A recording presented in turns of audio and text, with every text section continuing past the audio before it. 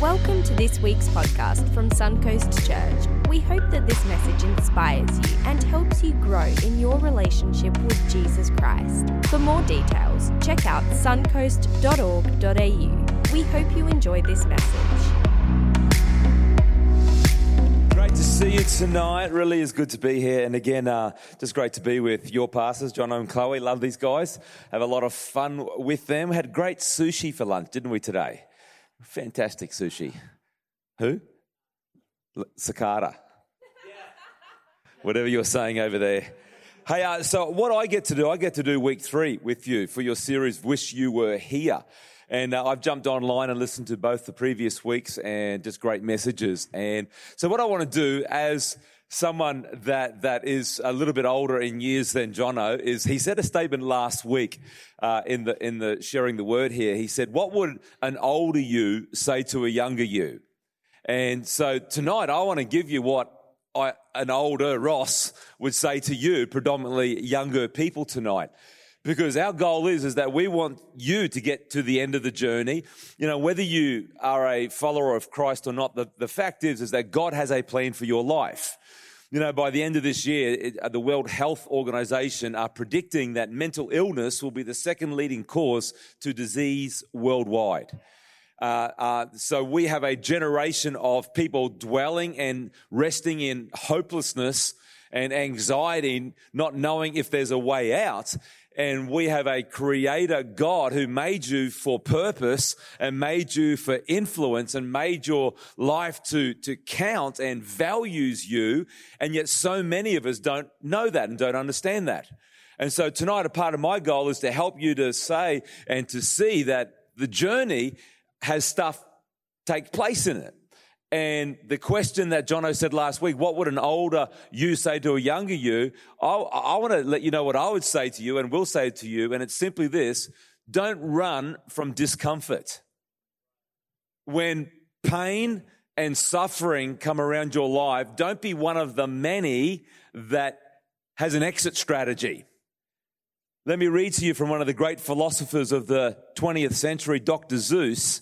He said this in Oh, the Places You'll Go. You will come to a place where the streets are not marked. Some windows are lighted, but mostly they're darked. A place where you could sprain both your elbow and chin. Do you dare to stay out? Do you dare to go in? How much can you lose? How much can you win? There is a statement in church life that if you haven't heard it, hang around long enough and you will. When people are going through stuff and when people are going through some discomfort or some suffering or some sort of grief in their life, very well-meaning people, I've been one of them over the years, will come up to you and say this statement. They'll say, don't worry, God won't give you more than you can handle. We mean well by it. It makes a great T-shirt or bumper sticker. But the problem is, it's actually not a biblical statement. We say it because we think, well, number one, we don't know what else to say, but we think we're actually helping people. But tonight I want to show you what the role of discomfort, what the role of pain actually plays in our life. And I want to read to you from the book of Corinthians where this statement, where this catch cry actually comes from. Before I read it, let me give you a little bit of context about the city of Corinth. Corinth was known as the epicenter of trade. It was known as the place where if you wanted to be tempted, you went to Corinth. Okay, it was known as Temptation Island. There was sexual promiscuity, there was gambling, there was, so many things happening there in Corinth. It's the place that you went. If you wanted to play around, Kathy and I live on the Gold Coast. And so, and we never go to Surfers Paradise because you only go to Surfers Paradise if you go there to play around. You go there to play up. When schoolies come to the Gold Coast every year, they're not looking for a more righteous life. They're there to run riot in that place. Well, that's what Corinth was like. And so Paul writes to it, and he says this in 1 Corinthians chapter 10, verse 13. He's writing to the Christians. He says this: the temptations, that word temptations means no trial regarded as enticing to sin, in your life are no different from what others experience. And God is faithful. He will not allow the temptation to be more than you can stand. When you are tempted, not if, when you are tempted, He will show you a way out so that you can endure. I want you to see what Paul doesn't say in this scripture is he doesn't say, hey, you can just expect minimal suffering in your life. He doesn't say that hardship, God won't give you more hardship than you can handle. In actual fact, this verse that people take, well-meaning people take to try and give comfort to people who are hurting is actually taken right out of context. Because the context is Paul is talking to people like you and I who are in a trial or a temptation that if we continue to follow it, we will find ourselves trapped in some form of sin, some sort of habit in our life. Let me make this applicable. Almond croissants are a favorite of mine. If you don't know what one is, you need to go out and get yourself a life, okay? Discover an almond croissant. And when they are made the way they should be made, then nothing beats them. One of those with a long black with a dash of milk is just fantastic. Now, here's the thing about almond croissants. They are like a little puppy in a pet store. You know, when you go into the pet store and the little puppy's out the front and it looks at you with these, and it's in the cage and it looks at you with those eyes that just say to you, take me home with you. I'm perfect. I'll never wee on the carpet. I'm a perfect puppy. That's what almond croissants do to you when you walk past them in the pastry cabinet. They are the equivalent. They're the carbohydrate equivalent of cocaine. They are so addictive. Now, here's the thing about them. I know if God's will for my life is to have one. This is what I do. I say, Lord, I know where they sell almond croissants on the Gold Coast. And if I drive around and if there's a car park out the front, I know it's your will that I should pull in and buy an almond croissant. And at least on the 7th time around, there is always a car park right out the front. Every time. Always happens. Now, that's what Paul's talking about. He's saying this. When you're in a temptation or a trial and you're tempted by it, God is faithful. He will always give you a way out.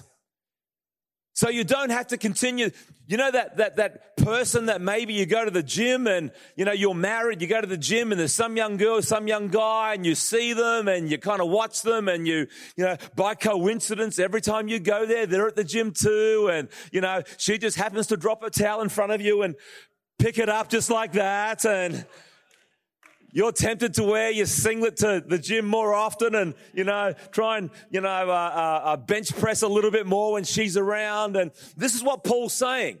When you're tempted and you know that it's going to lead somewhere to some sort of sin, it's going to lead you captive somewhere, understand the character of God. He is faithful. He always gives you a way out. He always gives you a person you can call. He always gives you a spouse you can rely on. He always gives you an avenue to avoid that temptation. That's why small groups are so important in the life of this church. He gives you a group of people that love you, that call you out when you're being led astray. That's what that verse, that scripture actually means. So when you are tempted, understand when people say to me, oh, it just happened, you know, we were together in the car and we just found ourselves in the back seat naked. You go, you just found yourself there. What, you were transported supernaturally from the front seat, stripped bare into the back seat.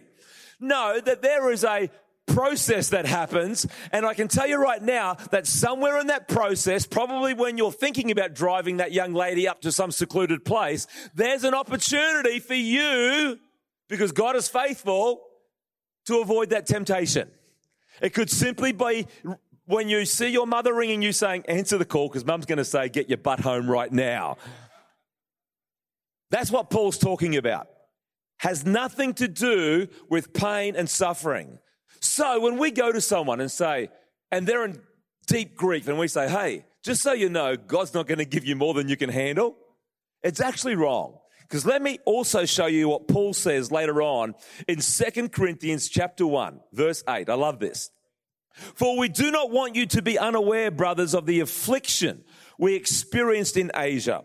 For we were so utterly burdened beyond our strength that we despaired of life itself. Indeed, we felt that we had received the sentence of death, but that was to make us rely not on ourselves, but on God who raises the dead. So Paul's writing saying, I was so overwhelmed that it took me to the point where I thought I was going to die. Let me ask you, if you saddled up to Paul tonight and Paul had just told you that's how he's feeling, you'd say, hey, Paul, by the way, God won't give you more than you can handle. I don't reckon that would go over real well with the Apostle Paul. Because what he's saying in this verse is he felt like he had way more than he could handle. And here's the truth. If you could handle it, why do we need God? So understand something about God and understand something about what Paul is saying. Paul is saying here that there were times in his life where he was so overwhelmed, he was despairing of life itself. And what often happens when we encounter seasons like that, and why so many followers of Christ sometimes try and avoid and run from the discomfort, because we know when discomfort, when suffering, when pain happens in our life or in the lives of loved ones, it creates questions and it places doubts within us. And a lot of people don't like questions and we don't like doubts because we think somehow our questions to God and our doubts about God offend him. And yet when you read through the New Testament, you see some of those that hung with Jesus themselves doubting. And yet why is it today that we think that we can't question? That when we see grief hit a person's life, that we don't sit there and go, God, what are you doing? Where are you?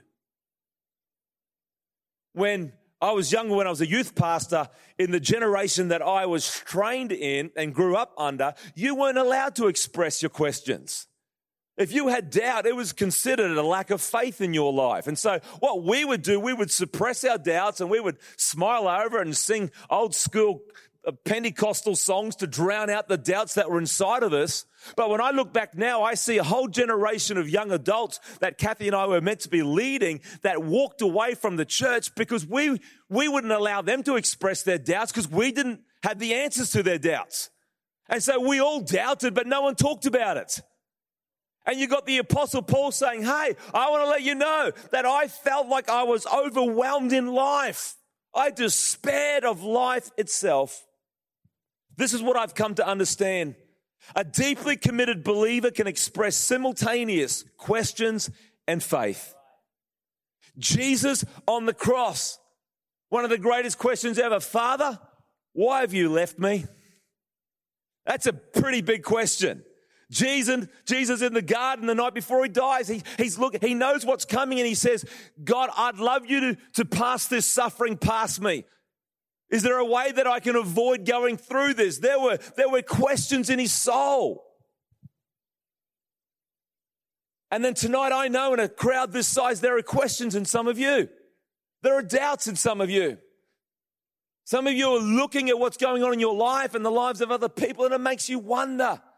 And tonight I want to let you know that it's okay to have questions and faith. Both can live at the same time within us. I want to show you a diagram, and I stole this from a pastor in America called Craig Groeschel, but I think it explains this really, really well. It's basically your life and my life. Here's point A. That's our starting point, and here's hopefully point B where we're going to end up one day in our life. That's God's plan for our life, and this is our beginning. Now, here's the cool thing. At some point, many people in this place made a decision to become a follower of Jesus Christ. At the end of tonight, we're going to make an opportunity. If you've never done that, all day people have said, hey, I want to become a follower of Christ. We're going to make that opportunity for you. But for many other people, we've all made a decision to say, you know what, I want to follow Christ. And your life being a follower of Jesus begins at some point. For me, it was when I was 19 years old in a little Uniting Church in Townsville. Slipped up my hand to give my life to Christ. Been the greatest adventure I have been on ever. And so it begins. You make a decision for Christ. And this is what I know about those first few months of your walk with Christ. It's like in the first few months that God answers every prayer you pray. You know, you want a car park right in front of the mall, you get it. You don't have to pinch the handicap one. There's a car park right there. You want to date that girl, man, she just turns around and she just wants to marry you. Everything's working out for you. Your family are all starting to come to church. You know, you want that job. You pray. Your team prays around you. Your small group prays. You get the job. It's amazing. Best feeling. Everyone loves you. Everyone accepts you. But this is what happens to every single person on the journey of faith. Sooner or later, you come to what is called a crisis of belief. And what happens there, that's where suddenly your prayers aren't getting answered. Suddenly that person who loved you here judges you there. Suddenly that small group that accepted you the way you are, someone in that group talks about you behind your back. Suddenly that loved one that you prayed for that had a heart change or they got healed, someone else you pray for doesn't get healed and they pass away. And what it creates in every single person's life is what is called a crisis of belief, where you and I start asking questions. Is this thing real? Is God real? What's he up to? How can a loving God ever allow that to happen in someone's life? And so with their real questions, we start to wrestle. And because many churches, not this one, many churches don't like that sort of language. We don't like those sort of discussions. We avoid them.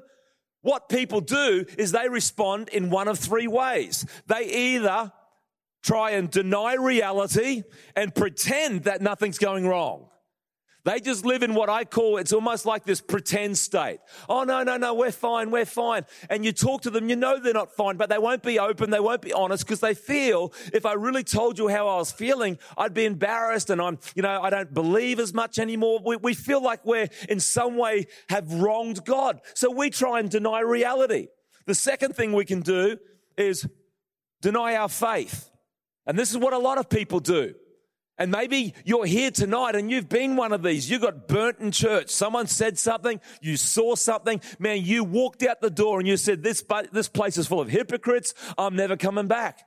But we deny our faith because we didn't see God heal that person or we didn't see that thing happen anymore. And they talked about me, so we get offended and hurt. And so we just walk away. The Sunshine Coast is littered with people who have come to this point and walked away from their faith, especially in your generation, everywhere. So you can deny reality, pretend it's all going to fix itself. You can deny your faith, or there is a third option. It's called the Bible option. In the book of James, chapter 1, verse 2, this is what James says to us. He said, brothers and sisters, consider it a joy when you encounter various trials, because the testing of your faith produces patience. It produces perseverance.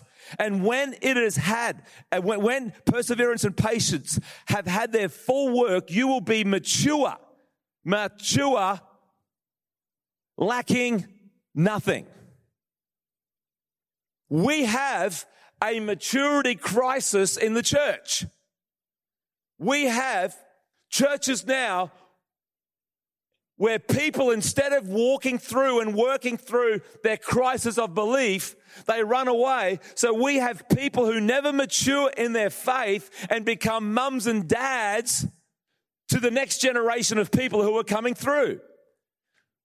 In this space right here, we should have entrepreneurs. We should have men and women that have built businesses and failed in their businesses. We should have men and women that have got great marriages and failed in marriages, but they haven't given up because they had a crisis of a belief. They sit in churches like this, waiting and wanting to lend a hand to any young person that may be coming to their crisis of belief, so we can look at them and go, you know what?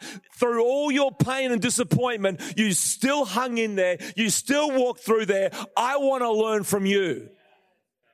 And here's your challenge, is that when you get to this one, I pray, and I'm going to give you a couple of thoughts around this before we close. I pray that you won't be one of these people, but if you are, I pray that you would start again and understand that whether you're a believer in Christ or not, you need to understand these seasons in your life, these crises in your life are going to come.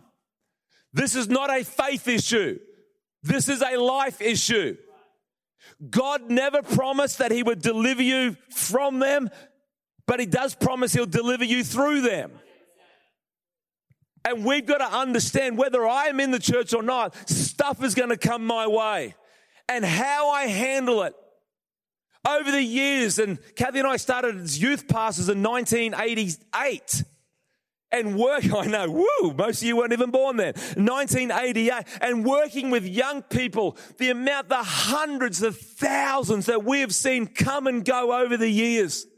Simply because when they hit one of these times, it doesn't measure up to their expectations. They thought things would have gone better, so they just walk away. They then have multiple marriages and failures somewhere else, and many will come back to this point. I had 2 last Sunday night in our church on the Gold Coast. I haven't seen for 20 years, 2 on the same night, rock up and to sit down and say, Ross, why did I ever walk away? One of them has spent most of the 20 years in prison. Why did I walk away? You know why? Because they hit a crisis of faith, crisis of belief. They had questions, they had doubts, so they walked. The series you're in right now is called Wish You Were Here. So we've got to move from a wishbone to a backbone. Because what you need to get from letter A, this is old Ross talking, to letter B is a backbone. It's an inner strength of understanding that this crap is going to happen. And I can either do it with God or I can do it without God. The choice is yours.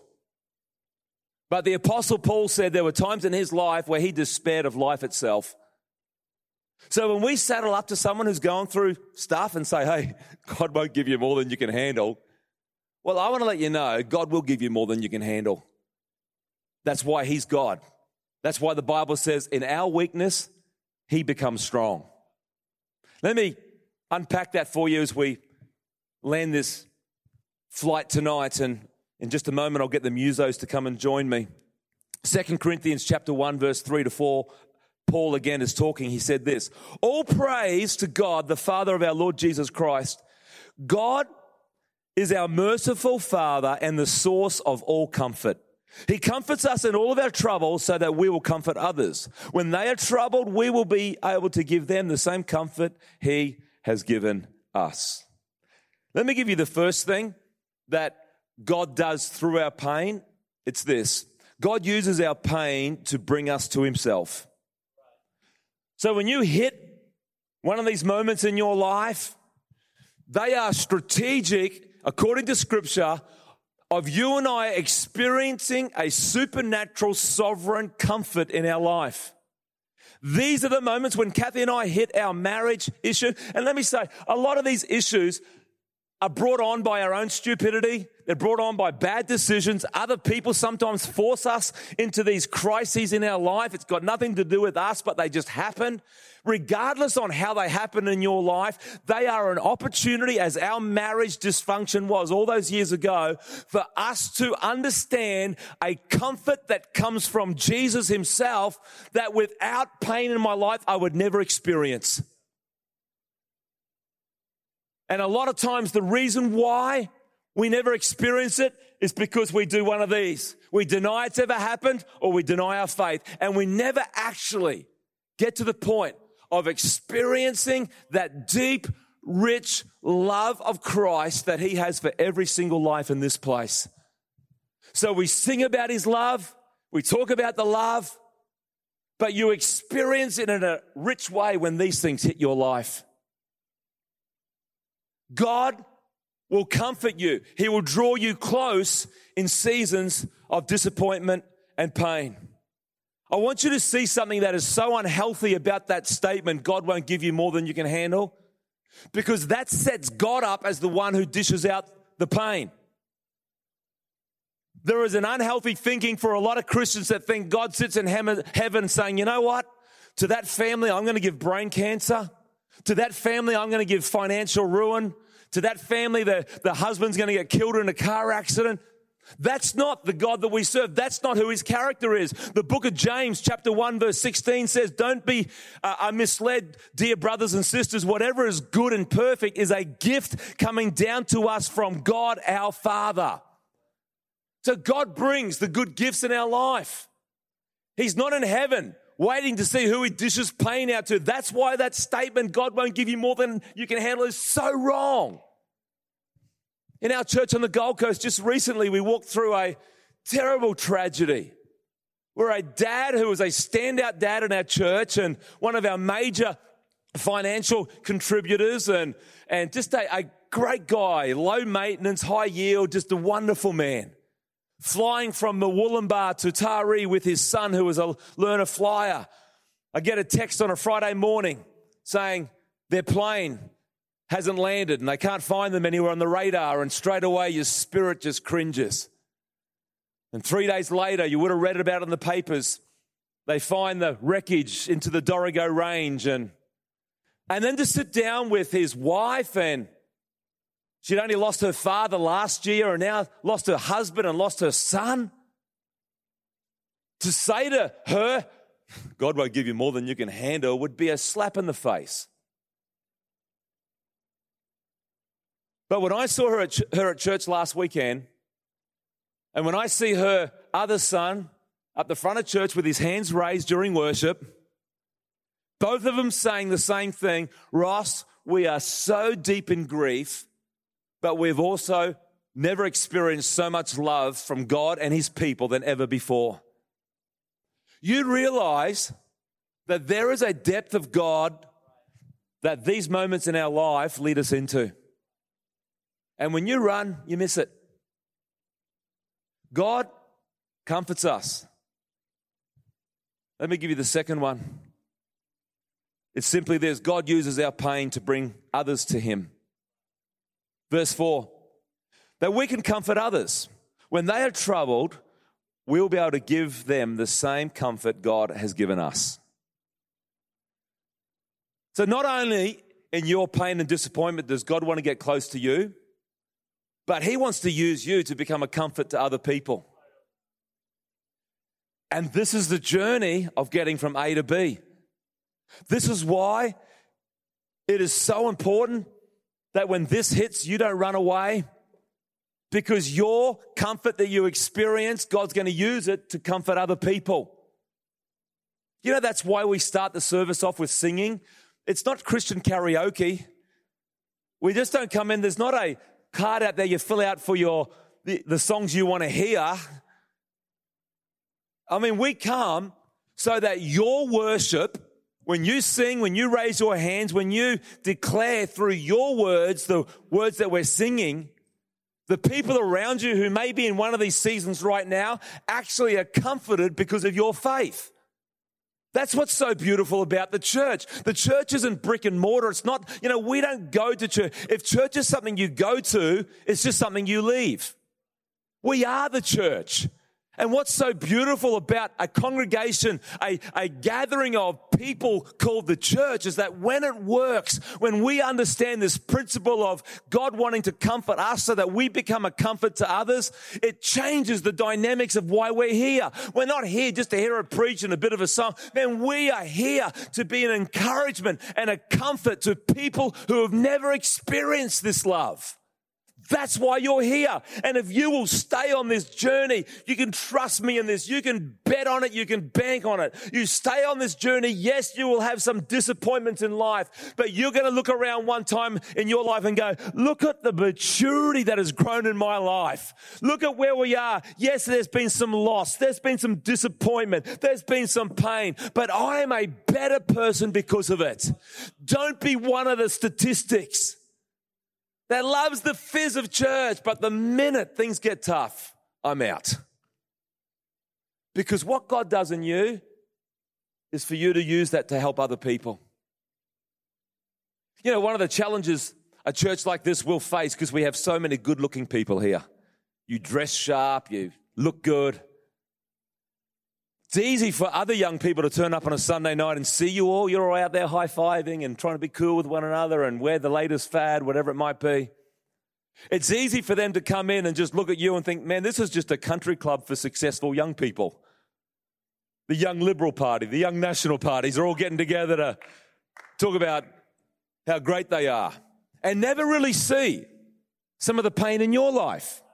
Never understand that we're not successful people that just gather on a Sunday night to promote our success. We're actually a gathering of broken people that have found wholeness in Jesus. We've got stuff going on in our world. To finish, I want to do something that I did this morning, and just to kind of show how real this is for all of us. I'm going to read out a list of human conditions, and I want you to think about each one that I read out. And if you or anyone you know has been impacted or affected by one of these conditions, at the end, I'm going to ask you to stand up. It's going to take some courage. It's not to embarrass anyone, but this is to really show you the power of what is in this church. So I'm going to read through these conditions, and then if it's you, just wait till the end, and I'm going to get us to stand up. If you have ever suffered from deep grief or loss or loneliness, if you or somebody you love has ever been troubled by an addiction like alcohol, substance abuse, sex, or gambling, if you've ever been through the pain of betrayal or of divorce or of a broken family, if you've experienced the death of a spouse or a child or a loved one, if you've ever had a miscarriage or know the ache of wanting children but not able to have them, if you've ever known vocational pain, failure, being terminated or joblessness, if you've been through cancer, heart problem or other difficult health conditions, if you've ever felt as a parent you're a failure, if you've ever been the victim of emotional or physical or sexual abuse or assault, if you or somebody you love has ever suffered from anxiety, depression, phobias, or any other mental illness, if you or anyone you know has ever experienced these conditions, I want you to stand up now. I want you to have a quick look around. In this room, there's people standing everywhere. Here's the truth about anyone who's a follower of Christ. If you've suffered a major hurt in your life, you've got a major gift to offer. If you've suffered a major piece of suffering or pain, you've got a major contribution to make to other people. Not from your strength, but from your scar, from your wound. For reasons I still do not understand, shared pain creates community that untroubled triumph does not. And this does not mean that your suffering is always manageable, but it does mean that your suffering is always meaningful. So tonight, in this place, right across this place, we've got people that have gone through stuff. It would be a shame that if ever we gave up at these points. Can I encourage you? Tomorrow night, I think it's at the church here, Stephen, the Starting Point. There's a course that's actually on called Starting Point that helps you understand the foundations of what you believe. I'd encourage anyone that's struggling with your belief systems about Christianity to come along tomorrow night, because when this storm comes, you've got to know what you believe. Don't be one of the ones that just says, I'll get through on emotion. Get your roots deep, because God wants to lead you on this wonderful journey called being a follower of Christ to the destination He's purposed you for. Let's pray.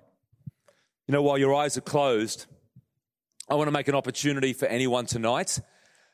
And maybe you're at the starting point. You're at the letter A. You've never given your life to Jesus Christ. You gave up on it and you walked away. Maybe you denied your faith at some point because something in church just made you, man, I'm out of here. Whatever the reason, you're back here tonight. And maybe you're a person that says, you know what, I haven't wanted to become a follower of Christ because I don't have all the answers. I've still got all this doubt. You're waiting to get everything right before you become a follower of Christ. And hopefully tonight you realize, you know what, I'm never going to have all the questions answered. And that's okay. I'm never going to be free from doubt. And that's okay. That shouldn't stop you from actually saying, you know what, I want to become a follower of Christ. I want to get on this journey, this faith journey from letter A to letter B.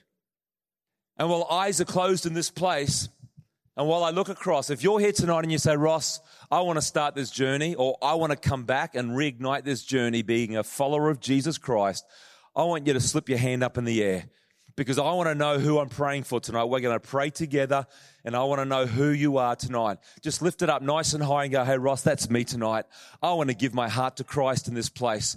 I want to get things right with God. Thank you, sir. Over there, you can put it down. Who else tonight? You say, you know what? I'm going to join that man. I know that my faith, man, I've denied it. I've walked away, but I'm back tonight. I want to start this journey in a healthy way. Quickly, as I look across, I know that there's 4 or 5 people here tonight. I can feel the wrestle within your heart tonight that this is the start. You don't have to have all the questions answered. You can begin your journey tonight. Quickly, as I look across, you want to join that man tonight and say, hey, I want to get things right with God tonight. Where are you? Just lift your hand up high and go, Ross, that's me tonight. I don't want to miss another moment in this place. I want to get things right tonight. Thank you so much up the back there. That was so worthwhile waiting for the young lady. Anyone else? You want to join those 2 people tonight and you say, you know what, that's me. I'm going to put my pride aside. I want to get things right with God tonight. He's got a plan for my... Thank you so much. You can put your hand down over there. And thank you so much in the middle there. You can put that hand down. Come on, last time as I asked, 4 people that have said, yep, I want to get things right with God tonight. Who else is there in this place? Wonderful. I'm going to pray for you, and then your pastor, Jono, is going to come up and lead you in a prayer of salvation for those 4 people. But can I pray for you corporately tonight? Just keep your eyes closed for a moment. Father, tonight I thank you for every single person here. Lord, I thank you for the calling that's upon lives, destiny, purpose in this place for every single one of us. And Lord, I pray tonight that there would be such a strength in lives, Lord, that no matter what we face, for when our crisis of belief comes, Father, I pray that we wouldn't deny our faith. I pray that we wouldn't deny reality. Lord, I pray that we can be, as James says, that we will become mature people. Lord, that we will understand that although it hurts, that it is an opportunity to draw closer to you and to lead other people to you. That our story actually becomes a great testimony to so many people. And Father, I thank you in this church community, Lord, that the walls will not be able to contain those who are yet to be part of this story. Those across this city, Father, who will be so loved by people in this place, who will be so led by people in this place, who will be so inspired by the stories of men and women in this place, how we didn't give up. Father, that this place would be filled several times over, I pray, with miracles of salvation. So, Father, tonight we thank you for it in the wonderful name of Jesus. Amen. Thanks for listening to this week's podcast. We hope you were encouraged by what you heard and inspired to grow in your relationship with Jesus Christ. For more details, check out suncoast.org.au. Hope you can join us again on the next podcast or here at Suncoast Church.